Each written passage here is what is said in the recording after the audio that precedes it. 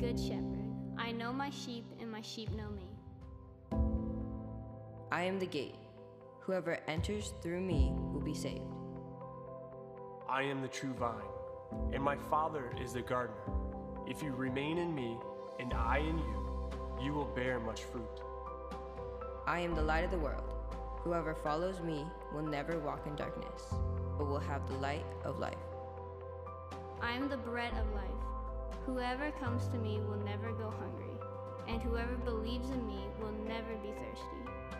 I am the way, and the truth, and the life. No one comes to the Father except through me. I am the resurrection and the life. Everyone who lives and believes in me will never die.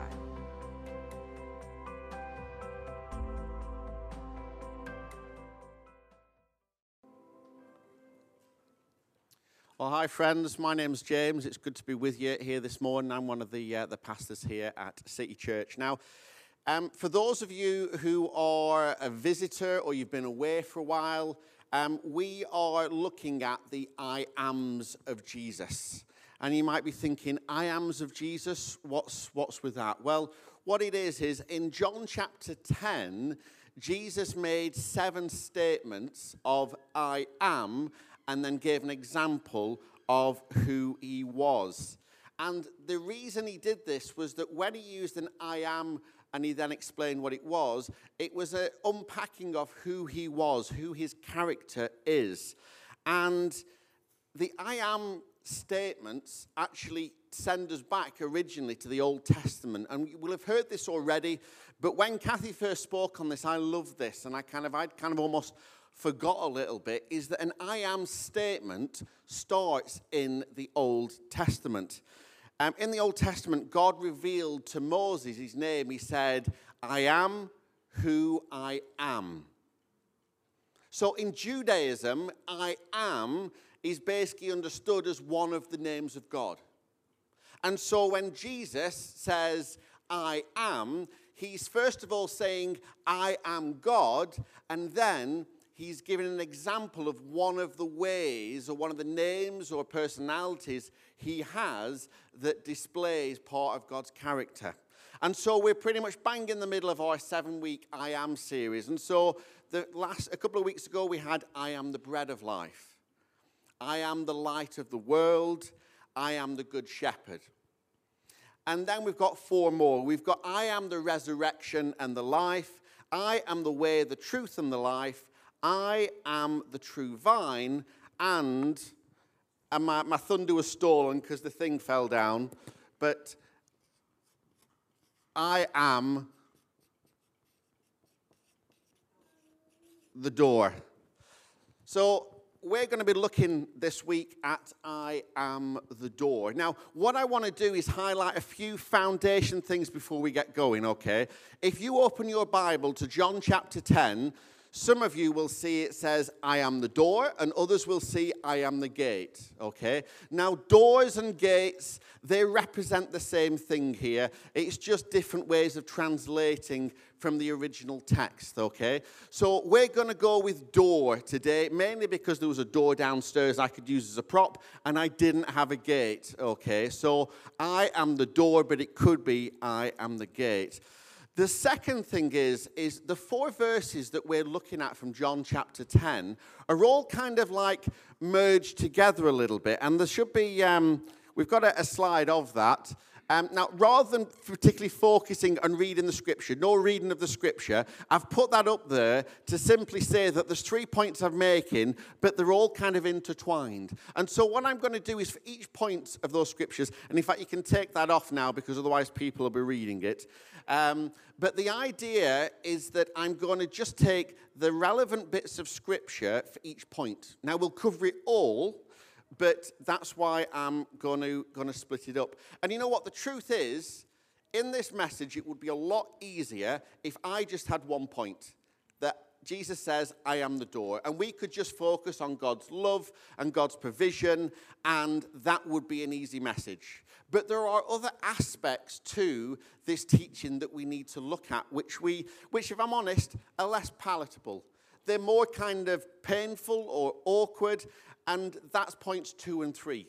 And the reason I'm covering those, because if I didn't, it would not be a good message. When we look at the Bible, we need to look at the warm, cuddly bits about how Jesus is amazing and he loves us, but we need to look at the fact that we are sinful, that there is a devil, that there are distractions. And I say that because as I'm teaching this is what I want from each of you, is first of all, you need to hear the good news of Jesus, but you need to hear some of the wider picture of the gospel. At City Church, we preach the whole gospel, not part of the gospel. And what that will then do is, when someone comes to you, and this isn't something that's going to happen very often, an unsaved person comes to you and says, tell me how much Jesus loves me. Now, if they do that, you've hit the jackpot. They want to know the Lord. All you have to do is lead them to the Lord. But most of the questions they're going to come to us with are things like, why is there suffering in the world? What's your stance on homosexuality? How can you be so arrogant as a Christian to claim that Jesus is the only way to heaven and all of the religions are false? You see, that's the kind of question that most people come to us asking. And if all we have a response is, God loves you, and stop there, it's not, in a sense, answering their question. But we obviously need that, and that's where we start.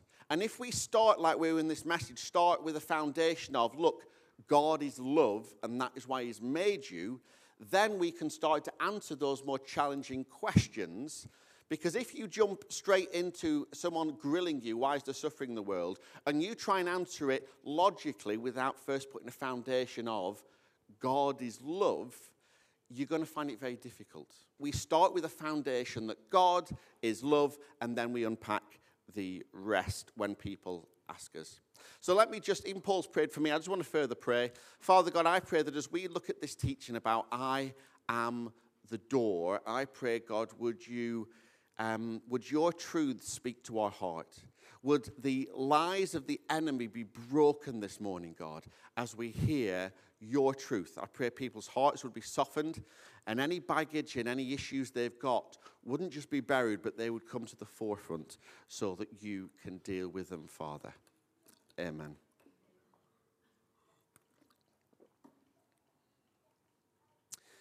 So, the first point we've got is Jesus is the door, number one. And so the scripture we've got is kind of taking the little bits of those 4 verses from John 10. I tell you the truth, I am the door for the sheep. Yes, I am the door. Those who come in through me will be saved. They will come and go freely and find good pastures. My purpose is to give them a rich and satisfying life. Now, when Jesus referred to himself as the door of the sheep. And this was a metaphor or an image that his listeners could associate with. We're not too familiar with sheep. We go to the Lake District, we go to Lancashire, we go to Wales, and we say, lovely, there's a sheep there. But we don't see sheep wandering past our house unless you're in the countryside. But Jesus used this idea of a sheep because it was commonplace for the people he was with in Israel. And so a lot of the images didn't need explaining. People knew what they were. But one of the things we need to do when we look at Scripture is we actually need to look a bit of the context because we don't know a great deal about sheep. And that was one of the most amazing things about Jesus' teaching. It was applicable and receivable back then when there was a very different culture, but it's just as relevant today, but sometimes we've just got to draw a little bit of the context out. Now, at night, the shepherds would gather all the sheep and they would put them in a sheep pen so that they could rest securely and protect them from wolves and lions and who knows what else that are out there. And I've got a picture behind, and this is the idea of a sheep pen. And so the walls were built up with stone or rock. And the good thing is this still functions today as well as having an archaeological record of this. So it's not just an idea that someone scribbled down. It's a case of that we've got a pen. And then what's interesting is if you look, is that there's a kind of a frame, but there's not actually a door. The shepherd sat in that doorway to act as the door. And why he did that was that once the sheep were in at night, he would sit there and he would guard the pen. He would guard the sheep. So he made sure that the predators wouldn't come in. And then also, in the daytime, he would control when the sheep came in and came out. And so now we can see a little bit more when Jesus says, I am the door. It means literally, I am the door to the sheep pen, where when you're in that pen, you are safe, you are saved, you are under my protection. And from this first point, I just want to draw out three, sort of break down the scripture a little bit to three parts. The first one, Jesus says, is he gives an invitation. He says, I am the door. Those who come through me will be saved. So Jesus, first of all, invites us. He says, I am the door. He's saying, come to me. I am the only door that you can pass through. And he offers this door, this invite to everyone. He offered it to the Pharisees, who we'll look at a little bit later on, who rejected it. So he will offer this door, himself as a door, to everyone, even if they reject him. So the first one is he offers an invitation. The second one aspect is he promises salvation. So Jesus says, all those who enter to the Father through me will be saved. And it says in John 14:6, something similar. It says, I am the way, the truth, and the life. Nobody comes to the Father except through me. And so Jesus says, I am the only way to the Father. Anyone who wants to know Father God has to come through me, Jesus, because I am going to die on a cross for all your sins so that you can come to me and say sorry for all that I've done, because Jesus went on the cross to basically take all the wrongdoing of our lives. And so when God, when we come to the end of our life, doesn't look at us as broken humans who are sinful, he actually then sees us, for those who've given our lives to Jesus, as forgiven, because we have been washed clean by Jesus' blood when Jesus died on the cross. So that's the promise of salvation. And then the final one is promise of peace. We're looking at that verse. It says, my purpose is to give them a rich and satisfying life. Now, what does Jesus mean by this? Well, the amazing thing about Jesus is he would so often refer to the Old Testament. Like he keeps saying, I am, that's linking him back to the Old Testament and everything that went before. And so when he's referring that he wants to give us a rich and satisfying life, the verse that often comes up in many commentaries that we can refer back to Jesus' words is Ezekiel 34, verses 25 to 31. Now, I'm actually going to read these 6 verses. There's quite a bit to them, but they are so powerful. It says, I will make a covenant of peace with my people and drive away the dangerous animals from the land. They will be able to camp safely in the wildest places and sleep in the woods without fear. I will bless my people and their homes around my holy hill. And in the proper season, I will send showers they need. They will be showers of blessing. The orchards and fields of my people will yield bumper crops, and everyone will live in safety. When I have broken their chains of slavery and rescued them from those who enslaved them, then they will know that I am the Lord. They will no longer be prey for other nations, and wild animals will no longer devour them. They will live in safety, and no one will frighten them, and I will make their land famous for its crops, so my people will never again suffer from families or the insults of foreign nations. In this way they will know that I, the Lord, am with them, and they will know that they, the people of Israel, are my people, says the sovereign Lord. You are my flock, the sheep of my pasture. You are my people, and I am your God. And so Jesus is stepping in, saying, look, I am God. I am the fulfillment of many scriptures, probably I think over 300 scriptures, where Jesus fulfilled the Old Testament promises.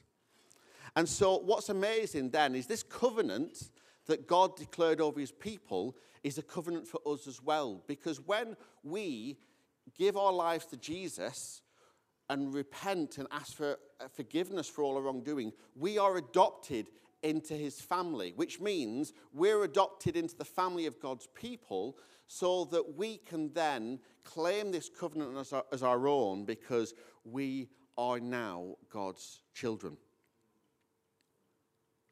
And so this covenant God gave, this covenant that we've read about and Jesus is talking about, is he is inviting you to come to him. He's inviting each and every one of you. You might not know Jesus, and you might be thinking, surely not me. I know my background, my history. I know how I was brought into the world and what I have done since then. But no, Jesus is inviting you, everyone. And Jesus is offering salvation. And Jesus is promising you peace. And so for those of you who your heart is pounding thinking, I want to be invited, I want salvation and I want peace, then we're going to pray at the end of this message for you to invite Jesus into your life.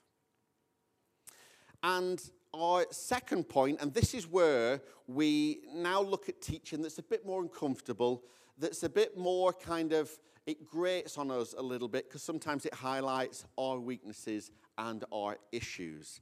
So the second point is, are you seeking other doors instead of Jesus? Are you seeking other doors instead of Jesus? You see, we know God loves us and has a wonderful plan for us. Jesus said, as we just saw, my purpose is to give you a rich and satisfying life. But the thing is you need to look at the flip side of the coin, because whilst God says, I love you, I made you for a purpose, I am going to bless you abundantly, here's what the devil says on the flip side. The devil hates you. He has a miserable plan for your life. He wants to steal from you. He wants to rip you off. He wants you to suffer. And he wants you to fail. And that scripture we see is, the thief's purpose is to steal and kill and destroy. And it's only by that contrast of the flip side of the coin that we see how amazing God is. He's got all of this good stuff for us, but the devil doesn't want any of that for us. The devil's mission statement is to trip you up. It's to distract you from the fact that God says, Jesus says, I am the door. And he constantly tries to tempt us to enter through other doors that he makes very appealing. Does anyone else find that the tempting of the devil is pretty appealing? You know, he knows what he's doing, and to a degree, he's got some strength and some skills. Nothing compared to what God has, but he knows that when we are weak, then we can sometimes, if he offers us the right things, be tempted away from actually knowing the truth that Jesus is the door. And there's obvious things that we know that are bad, that would be detrimental: pornography, affairs, anger, jealousy, bitterness. These are things that we will quite clearly know for Christians, but a lot of people just generally with sort of morals in society, we know that these things are bad. We need to keep clear of these doors. But there are many other things as well that in themselves can be good things. They can be good things. Things like getting married, having children, being successful, owning a nice house and a car and other things that just make life enjoyable, and traveling. These are all good desires. But what the devil will often try and do is he will try and lure you with wanting more and wanting more. And so, whilst they're good in themselves, if you're single and you're so desperate to be married and you think that once I'm married, life will make sense, everything will be perfect, my spouse will complete me, and I will be whole. Now, to an extent, a lot of that is true and is good. But when a single person is looking for someone marriage and it becomes God's here and actually the importance of meeting someone is up here, it's become an idol. It's gone from a good thing to something that is controlling you and distracting you from God. And so that's when it can be a door that leads you away from Jesus. In the same way with work, people want to be successful. We want to move up the career ladder. We want to make more money. I have no problem about getting paid more. You know, if I would keep going and going in the the secular world for promotions because money's a good thing. It can be used to bless church, bless your family, and be used there to enjoy. But when the motivation of getting power and status and money becomes more important than God, it's become an idol. And so there are countless doors that are available to us, but only one of them is the correct way, and that is Jesus says, I am the door. All those other doors distract us from God. And so if you know that you've been wandering through the wrong doors, or maybe even just kind of putting your hand ready to open at the door of the handle on a door that you know doesn't lead to a good place, then at the end of this message, I want to pray for you. First of all, that you can ask for forgiveness. And then secondly, that you can just ask God to close those doors shut so that there's only one door available to you. The devil lies. And so as you are going through this message, the devil still is going to be whispering to you, you're no good. The door's not open for you. The door might be open to some, but not you. I've got much better doors. You could never leave those doors anyway. We're going to pray shortly that that in Jesus' name we'll break the lies of the enemy.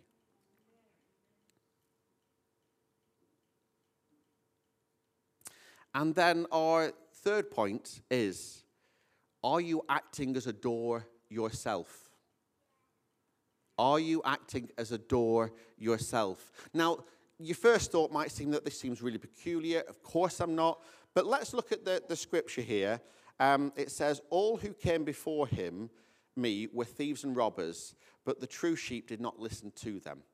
Now, unless we unpack that further and look back to John chapter 9, that's not making a great deal of sense in context of our message today.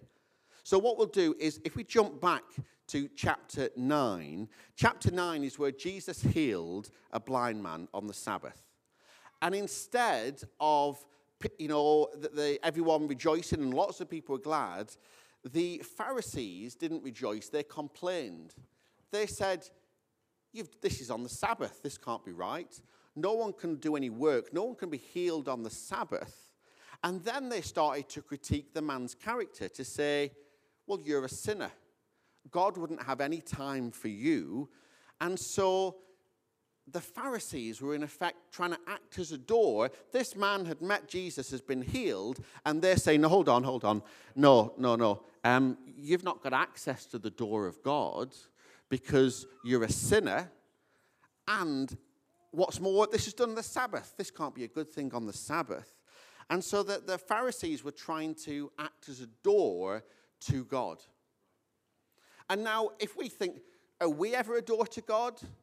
Are we trying to act as a door to decide who comes through? Our first thought would be, no, of course not. No, I don't want anyone not to come to God. I never act as a door. But this is where I want to challenge you, where we all have prejudices. We all have prejudices where we sometimes think someone's inferior, or that they've come from such a background. Be like, I'm not sure. Can God love them? And I think we know he can, and that's the truth. God does love them, but we almost kind of feel like maybe we should just be another door of security to make sure that if they get past us and our judgments, then God is ready for them. And I'm going to and before we put this picture up, imagine next Sunday some people came who you had a prejudice against. And I've got a picture of 3 people straight away you might kind of have prejudices against because they're very different to ourselves. Maybe someone who's a skinhead, who's got tattoos, who's got piercings, who your first thought is, there's something wrong with that person. Or a prostitute. You know, we're blessed in Kensington to have such a range of people where prostitutes have come into church and have got saved because of our location. And a homeless person. We all know that there's many homeless people everywhere now, but we do notice a lot in Liverpool and around Kensington. And so we might see these people in church, and there may be many other people who we have prejudices against. You might have racial prejudices that God's bringing to your attention now from other countries. You know, maybe you've come from countries where you've come from a war-torn country and you have got real prejudices against those who've attacked your nation. And you'd be like, well, I'm not sure they can come to my church. They attack my country. There's lots of prejudices we can have. And I've had to look at myself and think, gosh, I've got some as well. You know, not to an extent where I'm saying you can't come to church, but I've got to say, if someone comes into church, you know, I'd be fantastic to have you here. But if I saw them on the street, would your mind be responding the same way of thinking, oh, I want that person saved, and praying for them in your mind rather than thinking, oh, look at them. You know, they're not me. They're not my kind of person. And so, unlike the Pharisees, we need to make sure we don't look with suspicion and scorn on anyone who's different to us. Again, Jesus said, I am the door for the sheep. Yes, I am the door. Those who come in through me will be saved. So let me say, everyone is welcome in City Church. Everyone is welcome. You may be thinking you're not welcome. You are. Even the very worst that society could say someone is, they would be welcome here because they're here to seek God, not to seek me preaching or Sue leading worship or seek your friendship. They're here ultimately to seek God, and none of us should ever be a door, even a slight obstacle in their way of reaching God. And so I want to ask the band to come up now. And what I want to do is I just want to spend some time where we've got music playing in the background, where we can just take 10 minutes where we're going to pray. And we've looked, you know, there's probably, you know, I can say for certainty, God has spoke to you. God has spoke to you, whether he said, I want you to join my family, or whether he said that you're looking at other doors and you need to stop looking at those doors and focus on the only true door. Or whether he's pricked your conscience and you've realized that actually the stuff that I'm doing here or thinking or saying that is acting as an obstacle or a door to other people coming to Jesus. And so what we'll do is, as they're just playing in the background, I want you to close your eyes, and I'm going to pray through each category, each group, and one or more of these may apply to you. And we're not going to rush off. We're just going to take 10 minutes of stillness now so that God can speak to you.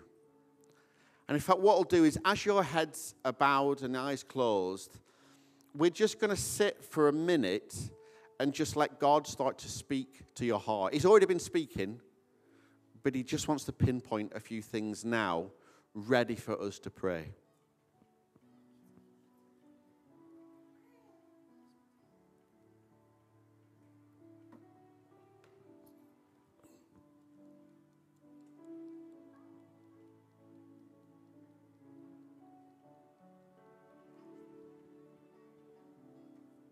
Father God, I pray that as we just come into a time of prayer, God, where I'm able to just invite and usher people into your presence to speak to you.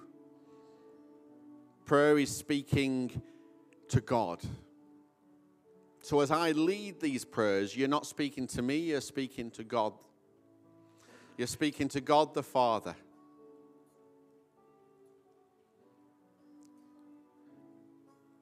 You're speaking to Jesus, and the Holy Spirit is there in the midst.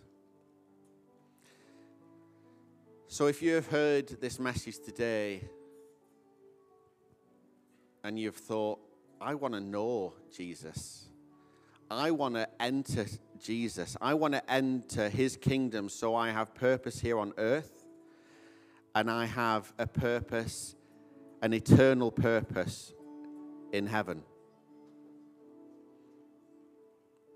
And so if you want to come to Jesus now and say, I've messed up and I'm sorry for all the wrong I've done, and I want to ask for forgiveness and walk with you here on earth and an eternity in heaven,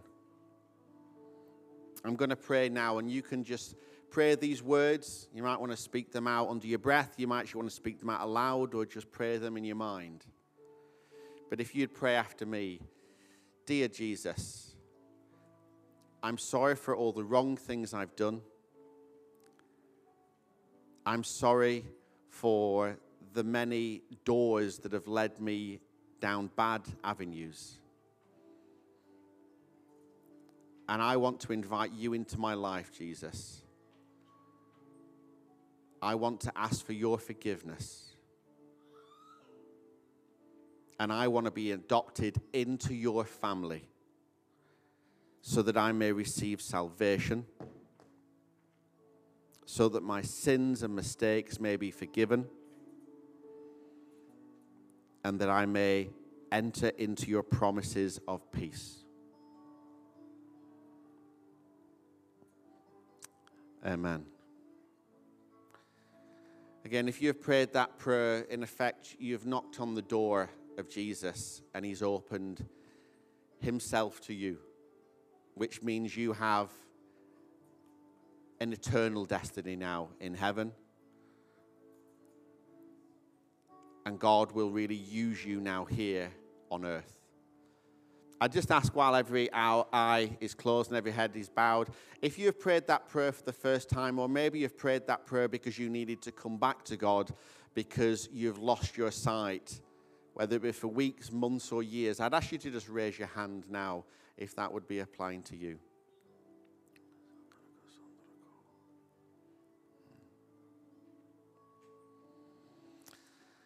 And then I just want to pray for those of you who, and the truth is, we've all done this. We've all entered through doors that we shouldn't have gone through. Doors that might have seemed okay, but we've allowed them to become a distraction, to become an idol, to take our eyes off God. An idol is anything that becomes more important to God,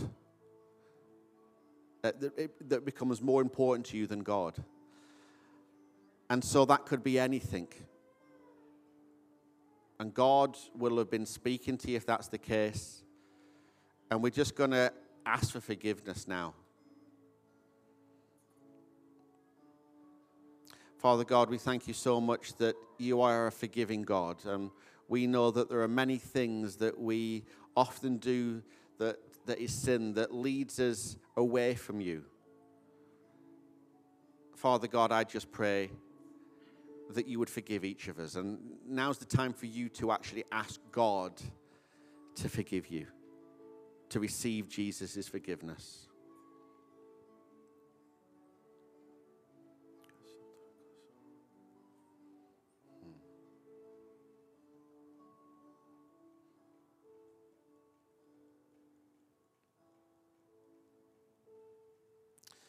And God, we just pray as well for the doors that the devil puts before us, God. The lies of the enemy where he says, check this door out. This door is perfect for you. This is what you need. Maybe you're tired. Maybe you're hurting. Maybe you've been abused. And the devil says, well, you need this.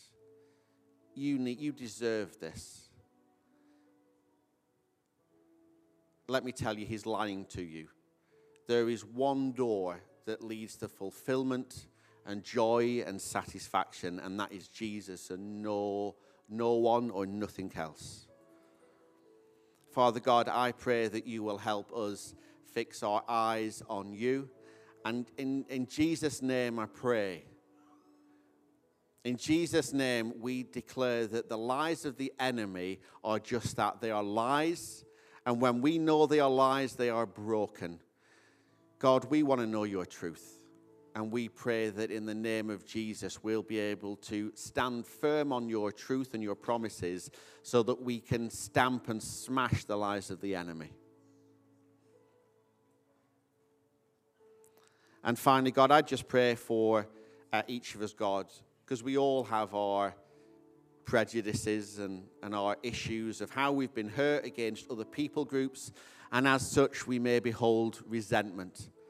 God, I pray that you would give us open and loving hearts, God, so that even that those that who have hurt us, a people group, a person, someone that we carry the baggage of, God, that we will never try and block them coming to you. We pray that we will share the same warmth and love with everyone, not just those people like us.